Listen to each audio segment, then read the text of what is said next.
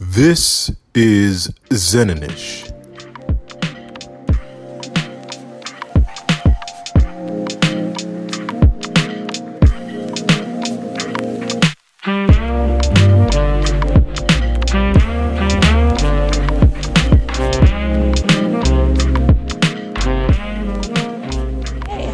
This is Dr. Kiki, and today we will be discussing Black male mental health. This is a very important topic and one that I think we don't discuss enough. And in this time with everything that's going on, it's definitely something that we need to pay attention to and shed some light on. Today we have a wonderful panel with us, and I'd like to introduce them at this time. We have Dr. Alan Lipscomb, and he is an assistant professor, a researcher, and clinical practitioner who works at California State University Northridge in the Department of Social Work. His area of expertise is centered around the psychiatric epidemiology among racialized Black men across the Black diaspora within the United States who have experienced trauma, specifically exploring grief reactions among Black men in the United States. The title of his book is Black Male Grief Reaction to Trauma, a clinical case study of one man's mental health treatment. So welcome. Thank you for being with us today. Thank you for having me. Excited to be here.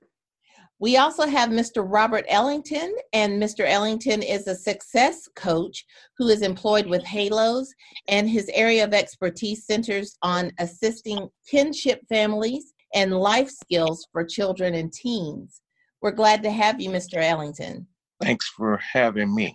All right. And we also have Dr. Mario Jackson, and he is a higher education consultant who is the CEO of Jackson Educational Consulting Group, LLC, and his area of expertise is teaching higher education institutions how to integrate the concept of thought work into their faculty and staff development initiatives. So welcome, Dr. Jackson. Thank you so much for having me. And we're also very happy to have Dr. Daphne Watkins. And Dr. Watkins is a professor and director of the Center for Health Equity, Research and Training at the University of Michigan. Dr. Watkins is a behavioral health scientist who specializes in research on within-group differences among Black men.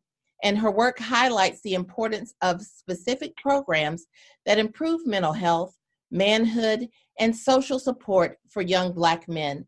Welcome, Dr. Watkins. Thank you. Very happy to be here. Awesome. So let's kind of jump right in here. And I'm going to reference an article that was written February 2019 by Thomas A. Vance.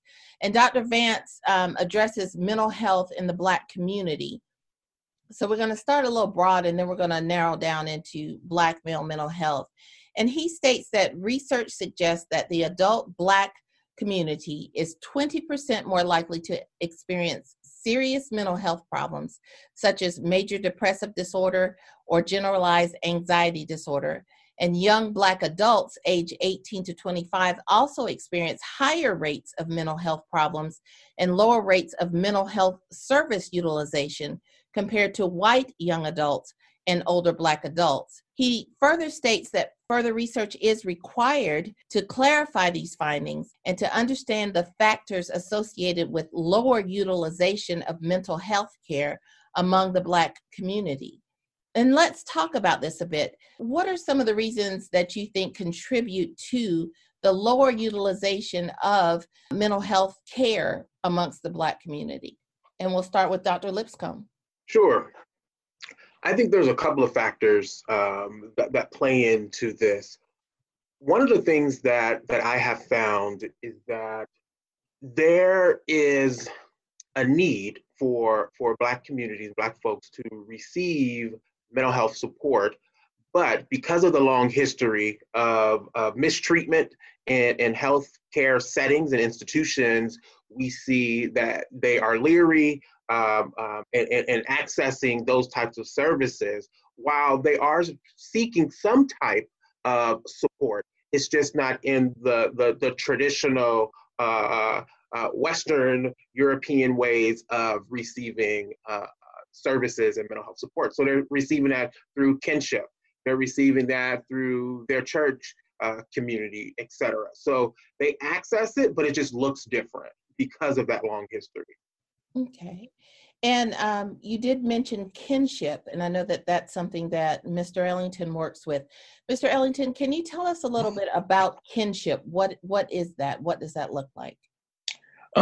Kinship is any relationship where, children and families are all connected.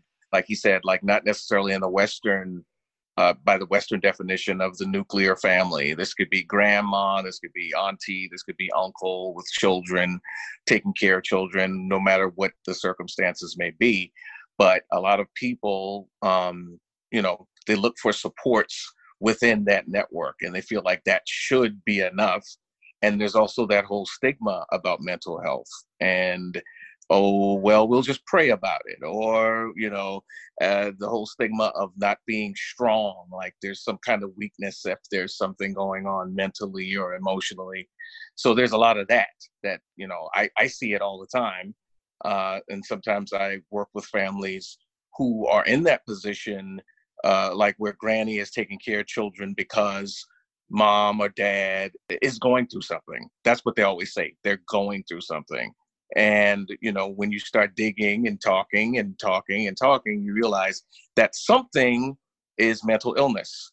Mm-hmm. But it's like they don't want to say it. They don't want to really go there. They're like, oh, we'll pray about it. But have you gone, therapy isn't a bad thing. So there's a lot of the stigma that we have to get past. I think we're in a better place than we were, 10 years ago, but there's still some work.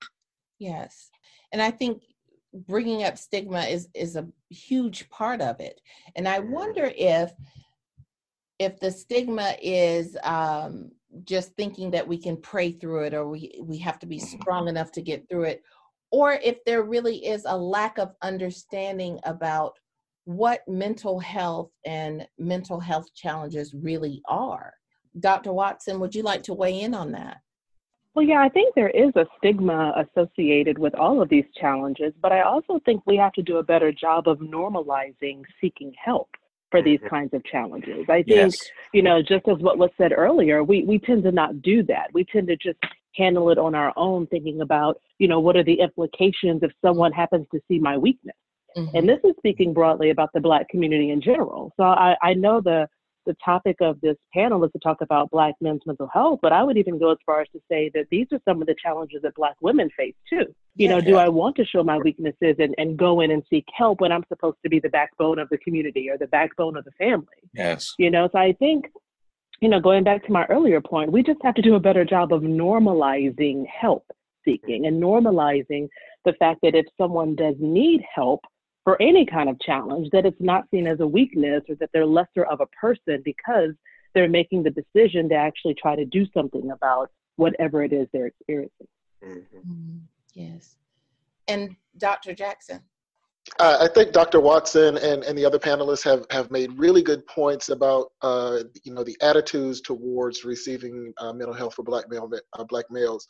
I think a part of what's driving some of these attitudes is also just a basic sense of trust of the medical system in general.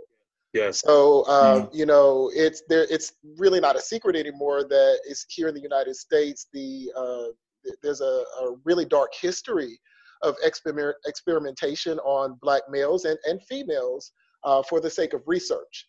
So I think that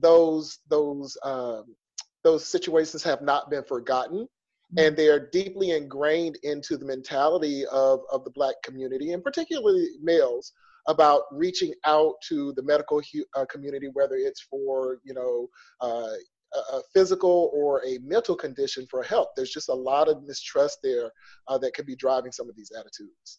Yes. And I think that the history, that wound is often open. I think about a recent article I read where two French doctors were discussing on live television about cures for COVID, and they thought a great place to test it was in the African community. And when you have that type of thing happening in 2020, then you can see where some of those same sentiments from the past resonate today. and why there is that distrust. So what are some ways or some other ways that you see the issues with mental health manifesting specifically within the Black male community? Like, what are some of the challenges that we are seeing today? We talked about the fact that it is better than it was before, but what are some of the challenges that are still quite prevalent today? I think some of the same stuff that we were just touching on in general, speaking of the African-American community. One of the things that I found when I moved from community-based mental health practice to a more private practice setting is that I started to see more, and I'm in Los Angeles, California. I started to see more men of color, Black men coming in to get services. And I would hear things like aggression, was one of the referrals, intimacy, relationship, fidelity, infidelity issues were some of it. But then as I started to explore and unpack that and really started to research this, I noticed that there was an underlying theme of unresolved losses that kept coming up.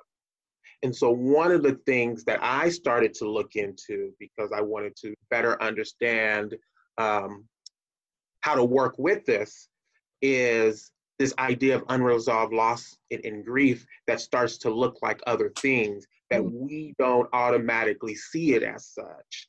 And if I may back out a little bit, that's what drove me into the research that I started to do, because I didn't find research that talked about what treatment looks like, what services look like for Black men who are grieving. And then that starts to go deeper around, trauma and stuff like that. Yeah, and I do want to get into some of that, the actual treatment part of it, a little later in our discussion. But in talking about that, I want to delve a little more into that. When we're looking at, you talked about how grief manifests in other ways. Can we talk a little more about that and across the panel, like in what ways are you seeing that to ring true? Well, this is Daphne Watkins. I would argue that for me, the elephant in the room is issues around masculinity and how Black men are defining themselves as men. And I think for me, this is sort of the thread that tends to just go all throughout mental health, mental illness, and how Black men are presenting themselves in their communities. And what's interesting is that it's almost one of those things that I feel like if we really sit down and start to unpack some of the challenges that Black men are having around being able to express themselves, or as what was mentioned, sort of this unresolved grief, a lot of it is how they present themselves to the world and how they want the world to receive them, I mean, because a lot of the men that I tend to work with in my community-based interventions will just flat out tell me, like, I don't want to be seen as a punk. I don't want to be treated as a punk. So even though there are some things that may have happened to me as a child or as a young adult, trauma, loss, whatever the case may be, I have to bottle that up and I have to wear this mask and I have to go out of my house every day with this mask on. And if I don't, then I'll already have, I already have so many shots against me for being a Black man in general, but this will be yet one more shot against me if someone thinks that I'm weak or unable to handle what's been given me in the world. Good point. Definitely. And I want to ask the question, simply having to wear or feeling that you have to wear the mask, does that in itself create grief? So I would defer to our distinguished Black male panelists here. If I may jump in here for a second, because I think Dr. Watson, she definitely called out the elephant in the room, but I'd like to name the elephant. And I think what we're talking about is toxic masculinity. So when we are as Black men, and this is not necessarily gender specific because this applies to women as well, but when we have to think about these rigid values of what it means to be a male, a Black male, and then you add on sub-factor from the South or from the city or from my block or from my hood, you have this long list of things that you're supposed to be. So I just believe that, as the panelists are indicating, that when there's this disconnect between what's inside and what's expected from the external world, that could be a source of grief because there's a loss of sense of self, right? There's not a true sense of identity, and there's just this facade of going through life every day, living up to other people's expectations of who you're supposed to be as a Black male. Definitely. Definitely. Very well said. Very well said. Yes. And therein lies that unresolved stuff, right? Therein lies that grief, that not being able to, and taking the points that Dr. Watkins and Dr. Jackson just brought up, and looking at the history, the historical pieces specifically around Black men having to or being in unique situations and settings over years that supports that type of masculinity, toxic masculinity, only complicates when we talk about the unpacking of the mental health and the grief, etc. I got to say that I was recently working with a family, and it's an auntie who's taking care of a niece and a nephew, and her nephew is all of 6 years old, and he had a meltdown and he was crying, and this auntie said to me, "Why is he crying? I want him to be a man. He's 6 years old." And I really, we just started working together, so I'm trying to ease into some of the gender role discussion and all those things, because she's got this archaic idea about what a 6-year-old boy who's crying because he's upset, that's a problem, and that's starting. And if he's being told that he's not supposed to cry because he's a boy, what does that turn into when he's a teenager and when he's a man? It's frustrating. Yeah. Just wanted to jump in and actually kind of just dovetail off of that and to what has been said, just about our use of the term toxic masculinity. And maybe I'm going to out myself here, but I'm actually not a huge fan of that term at all, because I feel like in so many ways it labels a type of male profile that may often get attached to men of color. And so I actually try not to think, I try not to think of masculinity in terms of toxic or positive or negative, but I try to tend to think of masculinity in the plural form, masculinities, right? And there's this continuum on which different behaviors and characteristics fall.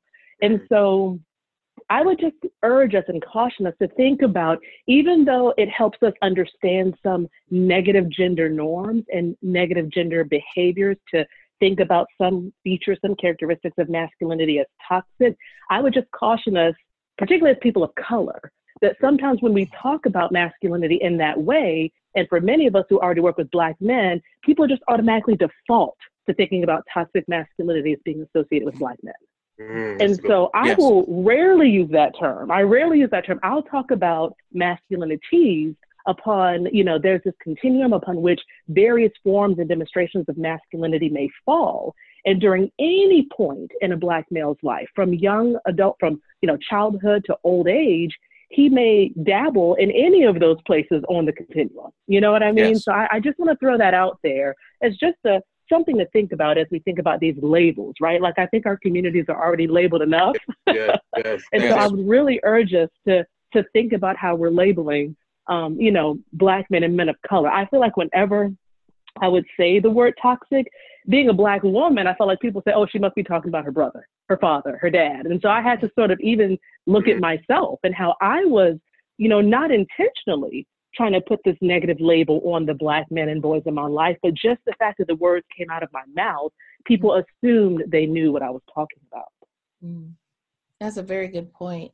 And I think about the fact that when you do look at the spectrum of masculinity, even what some may deem as quote unquote toxic, at some point in time, it was necessary and it served a purpose. Along the way, our times, our society, our environment, our conditions have changed. and we are allowed to feel and be more free with who we are and what we experience and how we experience those things. But we haven't learned, or a large part of our community hasn't learned how to move with those times. And adapt, And adapt. So they are teaching what definitely. they know. So, I know this to be how to survive. And, right or wrong, a lot of us in our community, for good reason, are still stuck in a place of, we need to survive. We need to, make it. And this is how I made it from before. So this is what I'm teaching to my child now, and even like a sense of fear of stepping outside of that. Does my child have the same privilege as someone else to be able to step outside of that? Yeah. So looking at it in those terms as well. And I think, Dr. Kiki, I think you're getting kind of the heart of what I do in working with the concept of thought work. So, this concept is based in cognitive psychology, which simply defines being able to empower yourself to choose the thoughts that produce the outcomes you want in your life.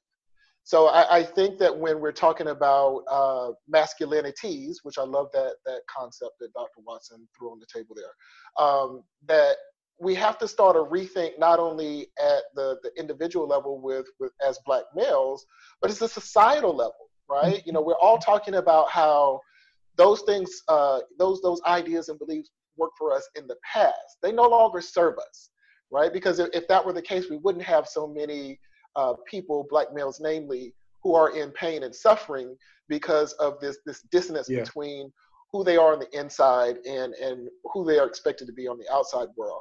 And just briefly, I wanted to go back to the example the panelists shared about the 6-year-old boy, and just pause there for a moment, because I think that's an excellent example in where there is an arrested development. A part of that little boy could have died that day. Like, seriously, his personality just would not even form the same way. He's exposed to that from his aunt. So I think that's just, it underscores how these ideologies about Black masculinity can be damaging and how they can be hurtful to especially the young Black males who are trying to figure out who they are as children, and not being nurtured to explore and really go forward with what they feel on the inside to make sure that that's who they present themselves to the world to be. Yeah. And even, definitely from the inside, but what they're seeing reflected in the world around them. It's no longer, where we are just a community, a Black community, isolated, separate, alone. We are exposed to all of the myriad of other people, cultures, traditions. And so we see that there are other ways of being in the world and succeeding. So why can I not have a part of that? Why can I not be a part of that as well? And there's that lost piece again, right? And I love what Dr. Jackson highlighted too, because therein lies the genesis of the lost experience, if you will, with the 6-year-old example. And one of the things that I talk about and I found in my work is this idea of forced cultural acceptance around Black men specifically, since we're talking about them, being forced to accept conditions and situations that would not be acceptable if it were not for systems of oppression, folks buying into this dominant narrative that you can't express yourselves. And so when it's time to actually feel something and unpack something, what we hear is things like, it's good, it is what it is, I'm cool, I'm straight, because they've been conditioned to accept situations and conditions that is not acceptable, and you should have feelings, and it's important. It's okay to have feelings around what's happening and what's going on. And I think that also speaks to what you were talking about earlier, because you're like, I'm good, I'm straight, I got it, but you don't, and those emotions are still there. What happens to them? They will manifest in some way. And so that's when we start to see the other ways in which that grief, that loss, that pain manifests. For sure. Mm. And I would even go as far as to say the same way that we need to normalize mental health care and mental health care seeking, which is what I mentioned earlier, we probably need to do a little bit more to normalize these various definitions of manhood and what it means to be a man. Yeah. I mean, I love that example too about the 6-year-old, because, you know, just imagine how differently that situation could have gone had that woman, I think the aunt, I think someone said that it was an aunt involved. Just imagine how differently that situation could have gone had that boy been exposed to other men who were emotive, who expressed themselves and their emotions, and not just the little boy, but also the woman herself. Right. You know, sometimes people don't realize that I'm so glad we're not face to face, because you all may throw tomatoes at me when I say this, but sometimes Black women are the worst culprits when it comes to encouraging Black men to be emotional or expressive. Sometimes we don't support that. You know, I can't tell you how many women I talk to who say, I don't want my husband to cry. I don't want my boyfriend to be, you know, a punk or weak. And so to me, sometimes we're the worst about trying to support these kinds of things. And so, like, this is what I love about where we are today in this work is we are better. We're better than we were, say, 10 years ago. But don't get me wrong, we still have a lot of work to do around how can we normalize multiple definitions of manhood and masculinity, various ways of men who are men, and what we consider to be the epitome of manhood and masculinity. You know, so I like what athletes are doing. I like what a lot of celebrities are doing, just really pushing those boundaries around gender definitions and gender norms, really making people question, well, wait a minute. I thought that was a more feminine way to, you know, approach that problem. Or I thought that was not a masculine way to address that issue. You know, death and grief and all of that should conjure up some sort of emotion. And I feel like we just haven't normalized that as best as we could with Black men. Yeah. I agree. And I'll be the person to say, you know, a lot of the systems of support, i.e. the church, okay, let's be for real. All right now.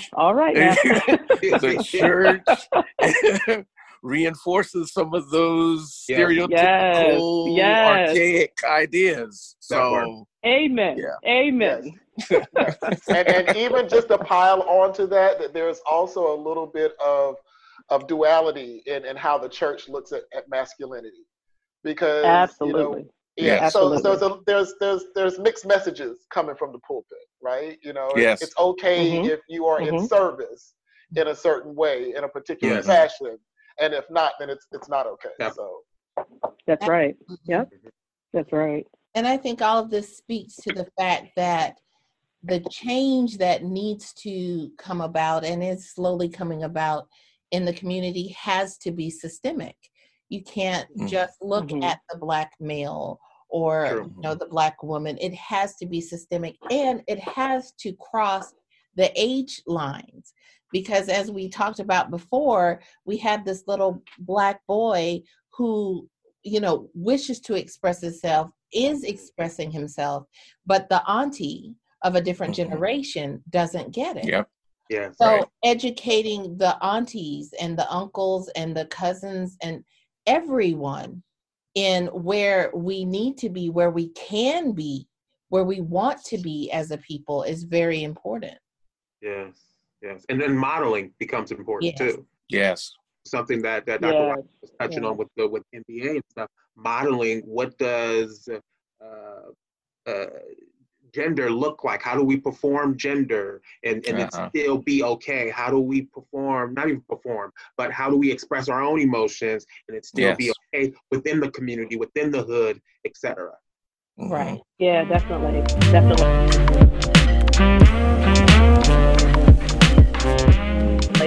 So I created this social media-based intervention that works to improve mental health, expand definitions of manhood, and increase social support for young Black men.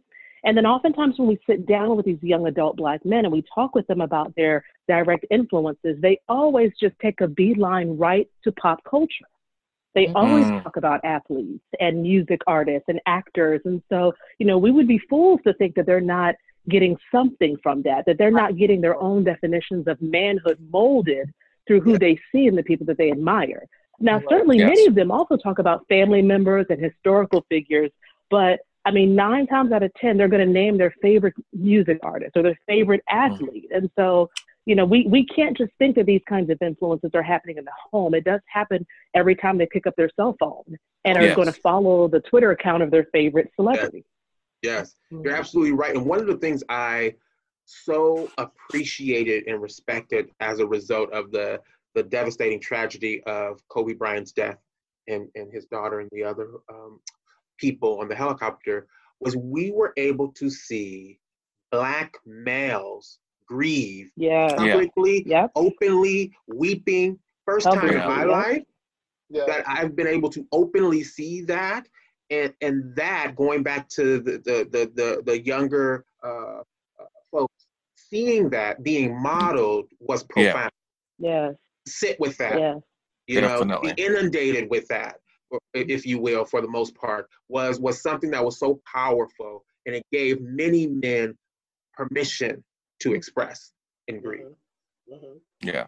And you know what's interesting about that as well is I couldn't help but think, as I'm watching my television and I'm watching these grown men, I mean, and kids and adolescents for that matter, as I'm watching them weep, I mean, weep, not cry, weep for Kobe Bryant. Yeah, you know, as I'm watching this, I couldn't help but think how many of these guys started out weeping for Kobe Bryant, but also shed a tear for their own loss, their own father, their own brother, their own cousin. And so I'm not convinced that 100% of those tears were for Kobe. I would argue maybe 30% of those tears were for Kobe, but you know, the other 70% of those tears was an opportunity for men to just let the floodgates open on all the loss they've experienced in their life. To me, if Kobe had to be the reason why they started crying, I'm okay with that. But just imagine how much healing happened as a result of those men just opening up the floodgates for a reason that was publicly acknowledged, a good reason to cry. Right? One of the things I notice in my practice, in my private practice, is that Black men are the first population, if you will, out of the different folks that I see, to cry in session. And usually it's that first session when they get permission to let it out. They have permission and that space. Yes. And I think that one of the other things that came out of the tragedy with Kobe Bryant and the others passing was that his story and his life with his daughters was told in a way that it hadn't been told before. Oh, yes. So that's a good point. That's a very good point. Yeah, to talk about it's okay to love these daughters in a way that's nurturing and loving and expressing that love. And I think that was something, that was a gem that really came out of that tragedy. Yeah. For sure. Yes. So in talking about kind of where we've come from and where we are now, let's look forward. And I know that many of you are doing some great work in moving us forward with mental health within the Black community. And we are talking right now specifically about Black males. I'd like to start with you, Dr. Watson. I read an article entitled "A Light on the Path to and Promise for Black Men's Mental Health." And in this article, you stated a small but inspiring group of men's mental health, i.e. emotional, psychological, and social well-being scholars, are unapologetically working with and on behalf of Black men in the United States. And you talked about 3 major components or tenets of this effort. And I was wondering if you could speak to that a bit. Yeah, so I'd be happy to. So that was an article that I was asked to write in response to some of the guidelines that were recently put out about how to do psychological practice with boys and men. And I just wanted to make sure that that kind of thinking was, also being directed towards Black men and boys. And so I chuckle when you actually read that piece from my paper, because I was very intentional about noting that there are some scholars out here who are unapologetically focusing our work on African Americans. And, you know, being a researcher and a health educator by training, I just remember earlier in my career how I was discouraged from looking only within groups, like only within the group of Black men as the focus of my work. I was told to use a white comparison sample because they were the gold standard. And for some reason, we needed to compare what we did with Black men to white men as well. And so I, of course, aggressively pushed back on that. And so that's why in that particular paper, I was very clear about the fact that there are some of us, you know, definitely some of us on this call as well, who, you know, don't apologize for our focus on these men and feel like it's something that we should give our time and attention to. Very much so. Dr. Lipscomb, we were talking earlier, I read your article about the Black male grief through the lens of racialization and oppression.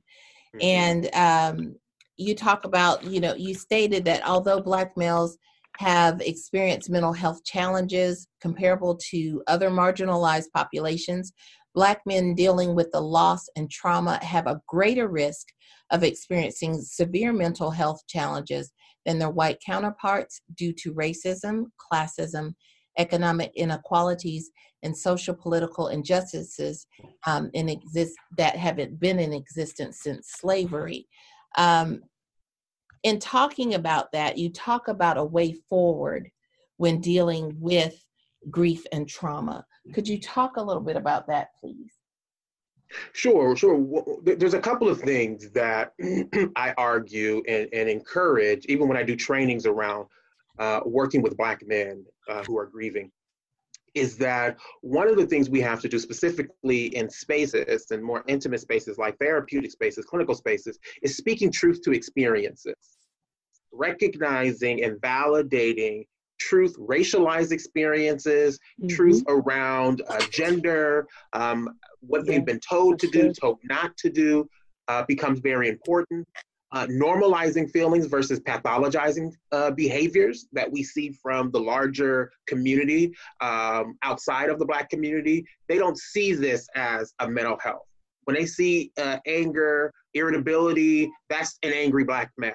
That's not someone who may be depressed, right? So recognizing what it looks like, and it may look different than, like Dr. Watkins was saying a moment ago, comparing to white counterparts, et cetera.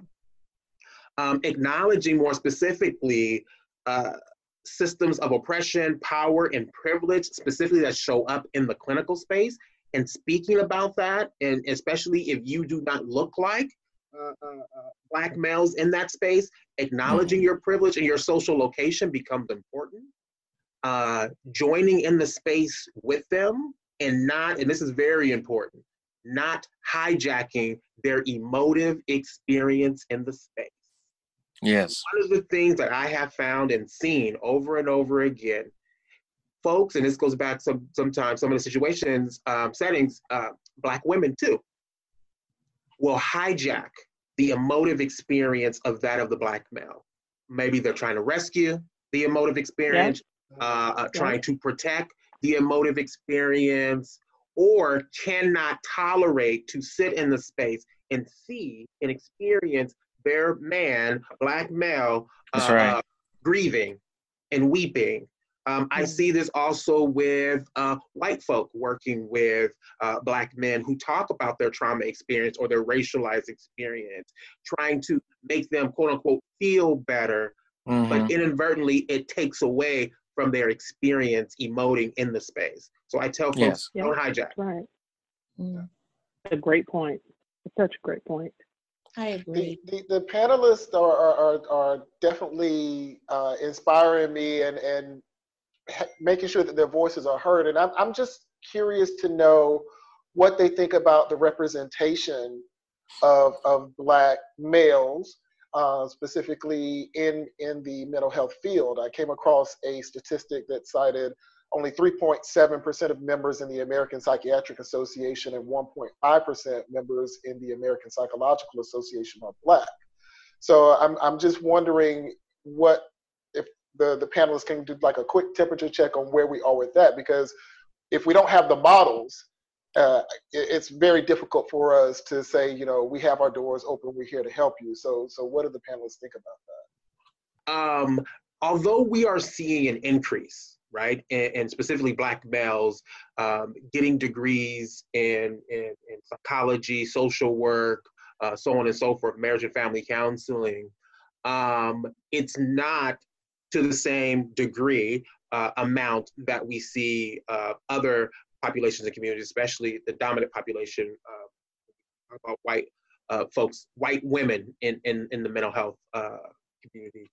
And so one of the things that I have been tasked with is bringing this information and this research that I've done and other folks have done to train those folks too, because some Black males may not want to go to another Black male. And we have to be honest about that.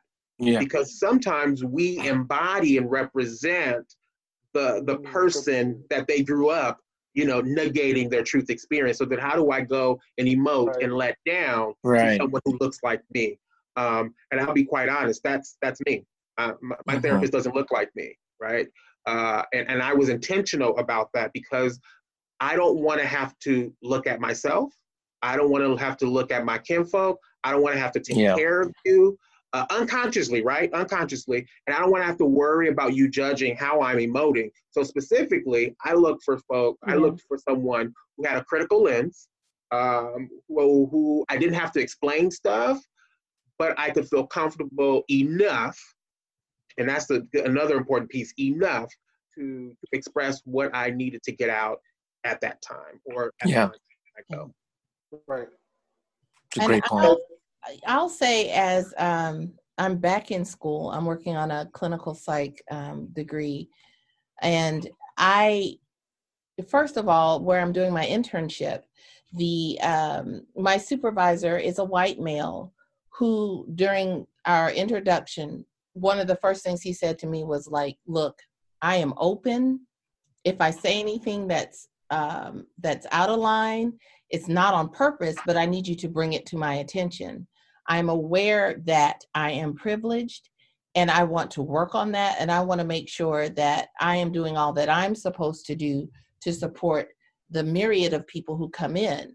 I live in Japan and we serve, for the most part, an expat community, and they're from all over the world. And so he wants to make sure that he is culturally aware, culturally sensitive. And that was important to me. Going back to what you were saying, or your question, Dr. Jackson, I think in some ways it's a double-edged sword in that it's exactly what Dr. Lipscomb said in a lot of ways. But the other side of it is that non-Black people also oftentimes don't want to go to a Black therapist. That's right. So then you have the Black therapist who has Black people who don't want to come to them for whatever reasons. And then you have non-Blacks who don't want to come to the Black therapist for their reasons. And so who are your clients? How do you make money? How do you help people? So I think a lot of times, even in getting these types of degrees, a lot of Black therapists or mental health workers go into different fields in order to, one, make a living, but also to reach a larger population of people and actually be able to help. Yeah. Because, I mean, not every white person wants a magical Negro to help. That part. I had a white male tell me, he was like, I don't understand how you are still living. And I said, excuse me? Ooh. He said, well, with everything that happens to Black men, I'm surprised that you haven't killed yourself or something. Wow. At the end of session. Oh my God. Wow. Take that in. So speaking directly to what Dr. Hudson was just touching on, and what you were just touching on, Mr. Ellington, is this idea that I can't even reconcile how you're sitting in front of me, let alone I didn't pick you. My insurance authorized me to work. Let's be clear. Let's be clear. So now we're here now. You mean I have to write a check to you? I have to write you a check right now? How are you even in existence? Well, that touches on an article I read by you, Dr. Lipscomb, that talked about microaggressions, and I can so many times, like I talked to someone over that sounds more like a macro aggression to me. That's huge. Right, absolutely. So yeah, that you do run into those types of things as well. Or you get, speaking of microaggression, let me give you a microaggression and let me give you another piece, another example. I had one person, another white male, say to me, and it's always at the end of session, folks, catch the cognitive dissonance. Now I have to pay you, so let me start saying. I guess basketball didn't work out for you. Oh. So me being a doctor, me being a therapist, etc., is a step down. It's like my plan B. Wow. Because of course I went to school, got a basketball scholarship. Of course, that was my number one. Right. Oh. Yeah. Who are these people? Well, I mean, man. That part. Welcome to the profession. People you're meeting. Right. I always say to my students, I need to teach a class titled "The Shit They Should Have Taught You." Right? I should have told you of what to expect. Right? I think I agree with Dr. Watson. Run into a lot of macro aggressions, like that sounds like a macro aggression to me. But Dr. Hudson, at least your name's not Daphne, because when I walk in, they give me the you're black look. Oh, you're black. Oh. Yeah. Yes. Daphne. Oh, that's an interesting name. Yeah. Yeah, I agree. So I was wondering if Dr. Jackson, if you could talk a little more about thought work, because that's definitely a way forward in working with mental health, especially in this community. Sure, absolutely. So as I explained before, the concept is really given to us from the field of cognitive psychology. And the underlying principle here is that no one teaches us that we really have the ability to choose what we think. These thoughts pop into our head, and because we hear them in our own minds, we just automatically assume that they're true. And after I discovered this work and I began to practice it, I started learning ways that I could really just kind of break the think, feel, act process apart. And if I could look at situations through a different lens, I could choose thoughts that helped me feel the way that I wanted to, that motivated me to take actions to get the results that I wanted. So it's a core belief and core philosophy of what I do when I coach students, when they're taking online classes, that, just because you think you failed the first test and you're not going to pass this class doesn't mean that thought is true, right? Mm-hmm. That's a thought error. So when we were talking earlier about how these thoughts that no longer serve us in the community about Black male masculinity, that's like a massive thought work project, right? That's a thought work project for the world, right? Because that it just goes beyond our borders of what it means to be Black, but it also kind of, gets into what others think about what it means to be a Black male. So I believe that this concept is something that is empowering. I think that when we start really unpacking like what's driving this thought, and it's usually a situation or a circumstance that we believe is positive or negative, and how do we take that and neutralize it so that we can be curious about what are our true abilities? So what if I don't think this thought and I choose a thought that's probably a little bit more neutral and fact-based? Okay, I didn't pass this test. It means that I can do better on the next one. Right? That's objective. I have the possibility of actually passing the next test if I make some changes. And I believe that when you work in that space, you create the energy that really pushes you forward to make and enact change and take action that gets you to the desired outcome. Mm. And it is kind of like right now, brief therapy. And it can change, you can change a thought within a short period of time. And, going back again to the example that Mr. Ellington gave, if you did that process with the auntie to get her to think about, why do you think that way? Where is that coming from? And what if we change that? And we looked at this child in a different Right. way. That Right. changed And those, yeah, I think the perfect question in that moment for that auntie would have been, I don't want him to cry, and just to come back, well, why is that such a bad thing? Mm-hmm. And she'll probably come out with a reason, and you hit her again. Well, why is that such a bad Yeah. thing? And she'll come out with a reason, and you hit her again with, well, why is that such a bad thing? So essentially, you work her down to the process of realizing, well, maybe it's not such a bad thing that he cries. Right. You know, so I think that this work is it's important. It's useful. It's something that individuals can learn on their own. You don't have to, get a degree in this. This is not what my degree is in, but it's truly a concept that I've embraced, and it really has changed my life. That mental chatter that we always have, whatever that little voice in our head is that's telling us that we can't. I'm learning how to tell that little voice, blow off. That's not true. You're trying to trick me into not taking action. So I'm going to try to think about an idea or a belief that really gets me motivated to do the thing that you're telling me that I can. Yeah. I know I'm not the moderator here, but what I'd like to bring something up as far as the whole COVID-19 thing. Yes. I feel like that has exacerbated a lot of things. And we haven't really, we kind of mentioned it, but we didn't really talk about it. And that's one thing that I'm seeing in my work, because now I have to call people as opposed to visiting them, right? So I would typically be in their homes and talking with them. But the levels of stress, with a parent who is now having to basically homeschool children while they work from home, or the parent or the caregiver who has just been laid off, right?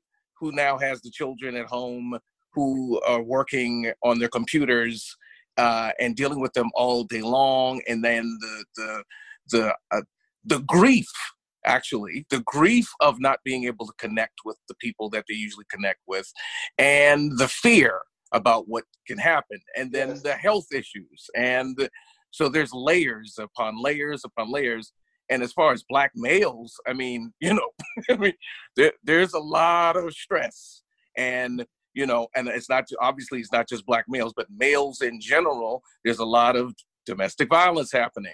Right. A lot of children are being abused. A lot of things are happening, and things are being exacerbated. So I wanted to just ask any of the panelists where they are with that, and as far as dealing with some of those things.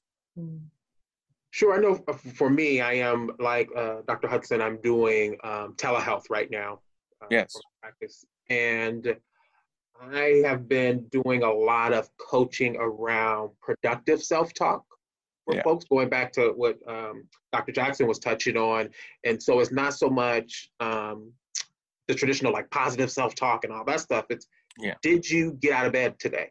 That's productive. Yes. Did you do a load of laundry? That's productive. Did you walk outside? Did you wash the dishes? Did you whatever? So shifting a little bit around what is working for you that you're doing, and let's focus on that, because this is unprecedented.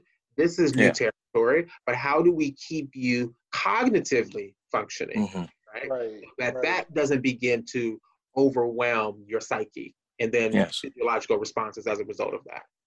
Yes. Okay.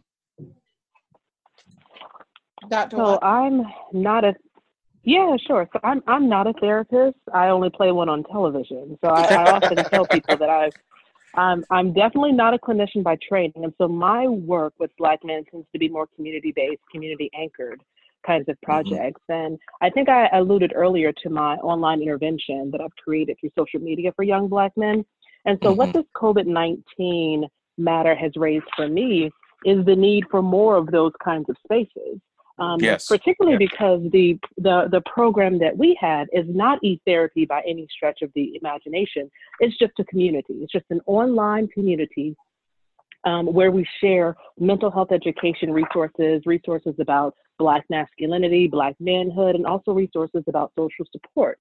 And so for the men who may not be in a space where they're ready to have those face-to-face, of course we can't do that now, but when back then, you know, when guys didn't feel comfortable having those face-to-face encounters about their health and well-being, about Black manhood, this kind of online forum was perfect for them. And I think it still can be perfect for other people.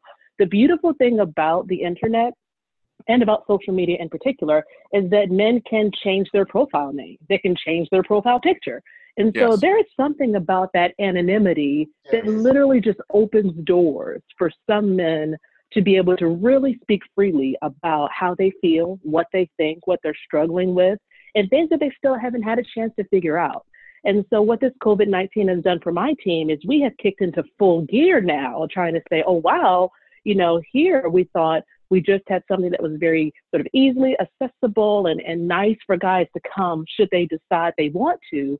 But given the pandemic, we're realizing that this may be a necessity for some Black men. And so this may not be no longer an optional program, but some guys are going to need a very safe space to unpack some of the things that are happening in their lives. That's right. So we're trying to roll out a few more of these iterations in the coming weeks.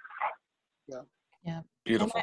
I think that even thinking about how people are in general are dealing with, you know, having to be inside and all of the different activities and happenings that Mr. Ellington mentioned. Another big issue that I'm finding with the people that I'm working with is learning how to be with yourself. Yes. Yeah. And for some, it's scary. For some, it brings about anger. Some, it brings about stress, anxiety. That's but being with yourself and your thoughts, like helping them learn to do that process. It's very well said. Yeah. Very well said. And accepting all those feelings. Yes. Accepting all those feelings. Yes. All of them. And I that's the process that I use, not just with Black males, but with anybody. Because I think that our gut reaction is that when a negative feeling arises or a negative thought arises, we try to push it away. That's right. Right. Guess what? We are human beings. Mm-hmm. We are meant to have the whole range of the human experience. You're going to have good days, you're going to have bad days, and you need to lean into it all and in the space between. Right? So you have to start getting comfortable with what's going on, whether it's good or bad. You got to go through that, because the more you try to repress it and push it down, the harder it is to get past it. So the resistance doesn't work. You've got to lean into whatever is going on and get comfortable in that space. And when you're ready to make action, then you can move. But you can't do that without going through the experience first. We're not immune to it, right? We're not some kind of a super power or anything like that. What Jesse Williams said, I liked his quote years ago. He said, "Just because we're magic doesn't mean we're not real." That's right. Yeah. Right. Always love that. Always love that quote. It's everything. And you think about the fact that, like Dr. Jackson said, we have the spectrum, the whole range of emotions, but then you take a time when Black males are quarantined in their homes and they've only been taught to emote in this small section of the spectrum, but they're feeling all of them, and now they're alone with all of them. For sure. How do you do, how do you do that? How do you deal with it? And learning how to process through that. Yeah, definitely. So are there any like parting words or thoughts that you have about this topic, about Black male health, where we're going with it, where you'd like to go, or anything that you're currently working on? I think I'm inspired not only by our conversation today and the panel today, but I'm also inspired about what I'm seeing in the community and what's being done and conversations that are taking place. And going back to Dr. Watkins' point earlier, people who are unapologetic Black scholars and researchers, that's bringing about a shift. We're also in the middle of a shift, being that we're in this pandemic. But I am still ignited. I am still ready to do the work with Black communities, Black folks, and specifically Black men. So that's where I'm at with it. I too am delighted by being able to engage in this conversation. And I think that this is a conversation I want to continue in the work that I do. And just a big thanks to the scholars and practitioners on the panel for what you do.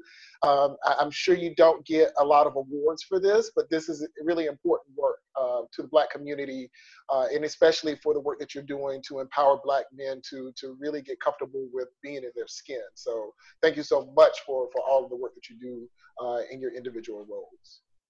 Thank you, Dr. Jackson. Thank you. Yeah, sure. So my 2 cents is that I just wanted to thank you, Dr. Hudson, for bringing us together, because Yes. I think, these are the conversations that we should be having. And I echo the sentiments that they need to continue. And so I'm thinking we might need to start a little Slack channel or something where we can keep talking. Definitely, yes. Because this work cannot be done in isolation, and there's still so much that I don't know and so much that I'd like to learn from these guys. I'm just really inspired, but also, I think the phrase that comes to mind is that the future is bright. To know that these people on this panel are the folks that are at the front lines working to improve the living and learning, and just the happiness of Black men really makes my heart glad. So thank you for the opportunity. Thank you. And Mr. Ellington. Yes, thank you for making this happen. And I feel really good about the future, in spite of the chaos that we're in the midst of.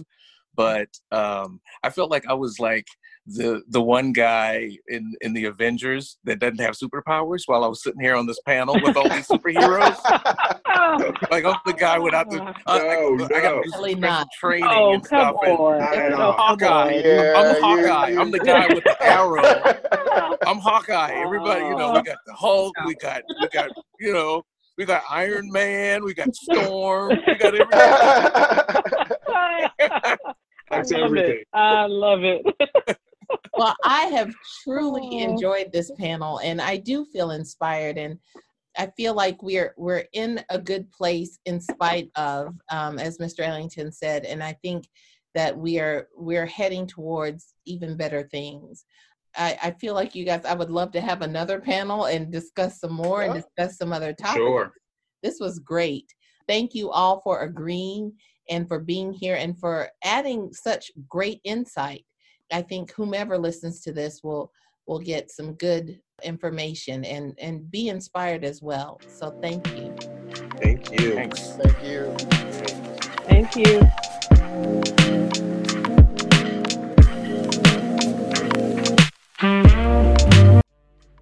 Zinanish copyrighted podcast and website represent the opinions of Dr. Lakeisha Hudson, Dr. Kiki Zinanish Incorporated, and or her guests. The content here should not be taken as medical, psychological, or any other advice. The content here is for informational purposes only. Please consult your healthcare professional for any medical, mental, or health concerns. Views and opinions expressed in the podcast and website are Dr. Hudson's and or her guests and do not represent that of their places of work. While we make every effort to ensure that the information we are sharing is accurate, we welcome any comments, suggestions, or correction of errors. All people and places mentioned in the podcast have been changed to protect confidentiality. This podcast or website should not be used in any legal capacity whatsoever. No guarantee is given regarding the accuracy of any statements or opinions made on the podcast or website. In no way does listening, reading, emailing, or interacting on social media with our content establish a doctor-patient relationship. If you find any errors in any of the content of the podcast or blogs, please send an email to 423.4.dr.kiki@gmail.com.